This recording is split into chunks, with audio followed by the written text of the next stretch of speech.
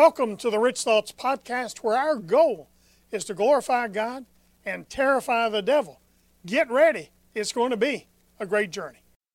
Good morning and welcome to Rich Thoughts for Breakfast. I'm Harold Herring, and that's my fine wife, Bev, on 2 days after my birthday. January the 6th. Yes. Today's the 6th. My birthday was the the 4th. Hallelujah. On the national Thank all of birthday. you for the cards and the emails and the gifts. Yes. It was a real blessing. Sweet. Amen. Today we're going to talk about inspect what you expect.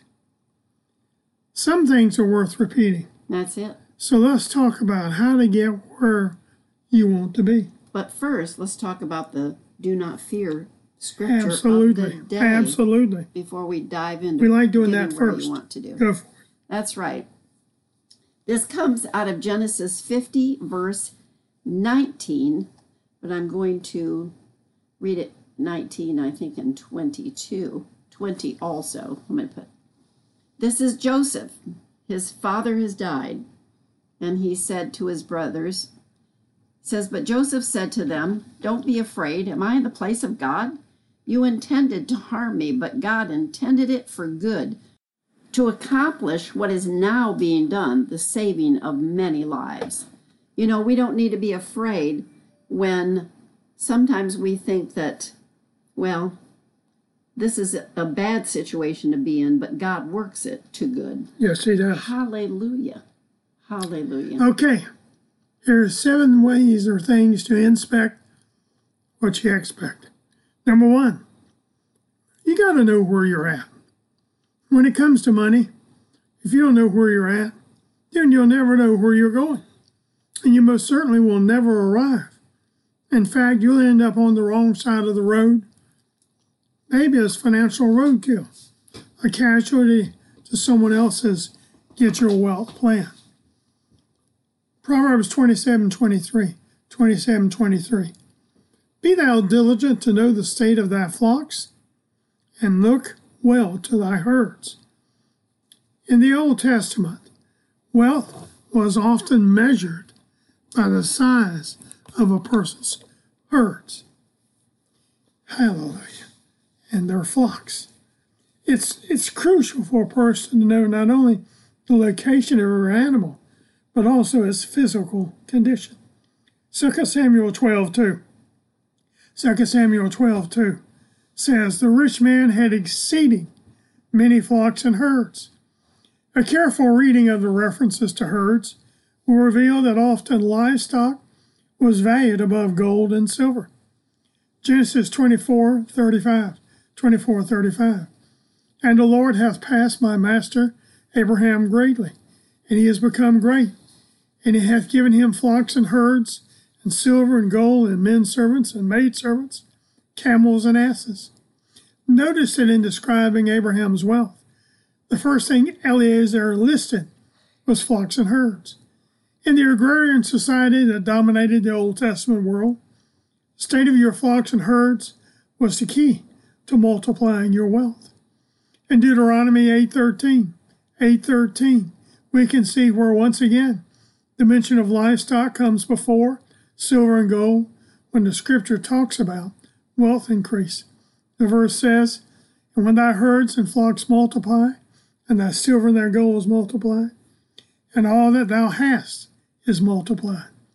The location and state of a person's flocks was critical to wealth increase. In other words, it was important for them to know what they had, its condition, and where it was located. Now it's time for you to get out your checkbook and all your bills. You need to know the state of your flock, what you have at the moment. And by the way, don't be discouraged by what you discover concerning the conditions of your flocks and herds, because where you're at is definitely not where you're going to stay. That's it. Any increase in wealth begins with an honest assessment of what you got and where you're at. You need to have a working and intimate knowledge of your financial status. Then you can make wise decisions about your economic well-being. Genesis 27:23. Proverbs, thank you. Proverbs 27:23, Message Bible. Know your sheep by name.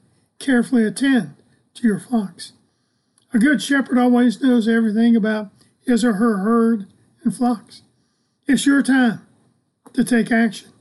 Delay will only cost you money. Number 2, you've got to know where you're going. Once you determine where you're at, then you can more accurately know the direction and location in which you're heading. It's very important to understand that it's not where you're at, it's where you're going. So your destination is your goal. Yes.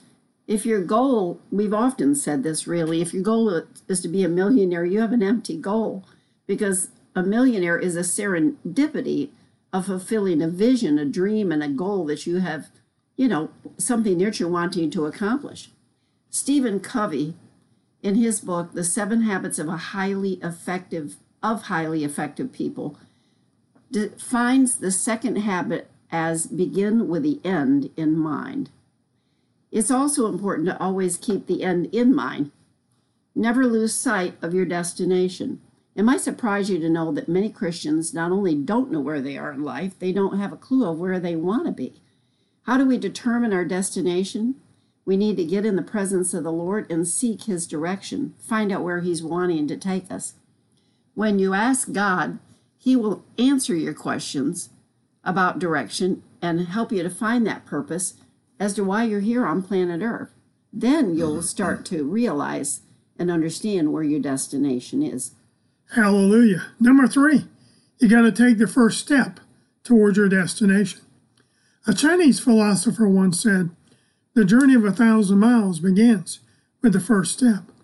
The Word of God reveals in Psalm 111:10, Contemporary English Version, what that first step should be. The Scripture says, respect and obey the Lord. This is the first step to wisdom and good sense. God will always be respected. From the very first step of your journey, your focus needs to be obedience to His direction.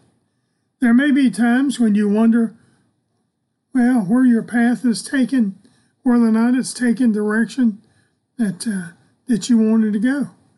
But you need to always remember that God is directing your direction. Proverbs 1:7, Message Bible. Start with God. The first step in learning is to bowing down to God. Only fools thumb their noses at such wisdom and learning. Be wise to every trick of the enemy as he seeks to slow your progress, change your direction, and get your eyes off your ultimate destination. And that's what he likes to do. No doubt. Slow you down, change your direction. Always remember, the first step to your destination demonstrates desire and determination on your part. Number 4, you've got to endure those traveling in a different direction than the path you are on. In life, there are going to be people, even those who may be close to you, including family members, who are not going to share your dream or the pursuit of excellence in your life. They just want to go with the flow, and they're determined, to go downstream when you're trying to travel and go upstream. If you've ever noticed a river, the easiest thing to do is float downstream. It doesn't take any effort, any planning. It just happens. It's important to check out what's floating downstream with you, though. Broken and rotten tree limbs and dead things and anything or anyone that's just going along for the ride. God didn't call you just to go along for the ride. He called you to excel at what you do. He called you to be a difference maker, Yes. a destiny shaper. Hallelujah. Salmon swim upstream to mate. It's difficult and a dangerous journey as they jump from stream to stream. But the path of least resistance will only lead you to a place you don't really want to be. Wow. Number 5, you've got to walk on by those who are slowing up your journey. If you have a clearly defined vision of your life with identifiable and manageable goals, you need to hang around people who will motivate you to achieve your greater destiny. Is your financial future affected by who wins the Grammys, Emmys, Tonys, or Oscars? Is your success in life dependent on what celebrities wear, where they party, or who they're in a relationship with? Is your personal growth and development determined by who gets featured on TMZ Entertainment Tonight or Inside Edition. Do your friends encourage, discourage, or ignore your dreams, hopes, and plans for the future? In the game of life, you need to be around those, who will not hold you back That's right. from the progress that you're seeking. Holding is a penalty in football, and it should be in real life as well. Job 12:4, New Living Translation. Yet my friends laugh at me, for I call on God and expect an answer. I am a just and blameless man, yet they laugh at me. Listen, make no mistake, if your friends are talking about and laughing at others, they'll be making fun of you as well.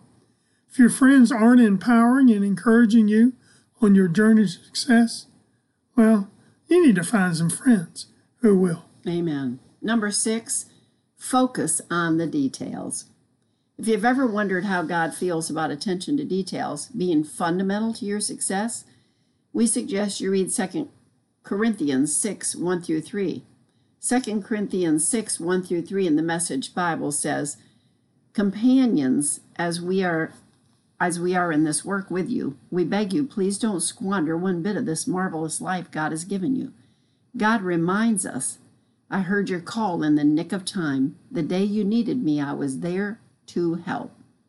Well, now is the right time to listen, the day to be helped. Don't put it off. Don't frustrate God's work by showing up late, throwing a question mark over everything we're doing. Our work as God's servants gets validated or not in the details. Wow. Make no mistake, God wants us paying attention to the details, while the enemy wants you to just let him go and ignore him. So true. Number 7, you got to know where you're at when you get there. Praise God for the invention of the GPS. GPS allows you to know where you're at any given moment and whether or not you're headed in the right direction. Not only that, it will tell you when you arrive and if you need to alter your current directions. As believers, we need to activate our spiritual GPS. We must continually monitor our progress and our joy in our journey to success and financial freedom. Truthfully, our progress should be clearly evident to others as well. 1 Timothy 4:15, New International Version. Give your complete attention to these matters. Throw yourself into the task so that everyone will see your progress. Your journey to your destination can and should be an inspiration to others. What I'm about to say may at first seem ironic. However, please know that the greatest compliment anyone could ever pay you is to say, if they can do it, I know you can. Your success in life should be duplicatable. Others need to know they can find success by finding and following your lead. And that's a good thing. That's good. Hallelujah. Until tomorrow morning at 8:30 Eastern, God bless you. Happy trails. And keep thinking rich thoughts from the Word of God. And do not allow fear That's right. to compromise your effectiveness. That's it. In Jesus' name. Talk to you in the morning. Bye-bye.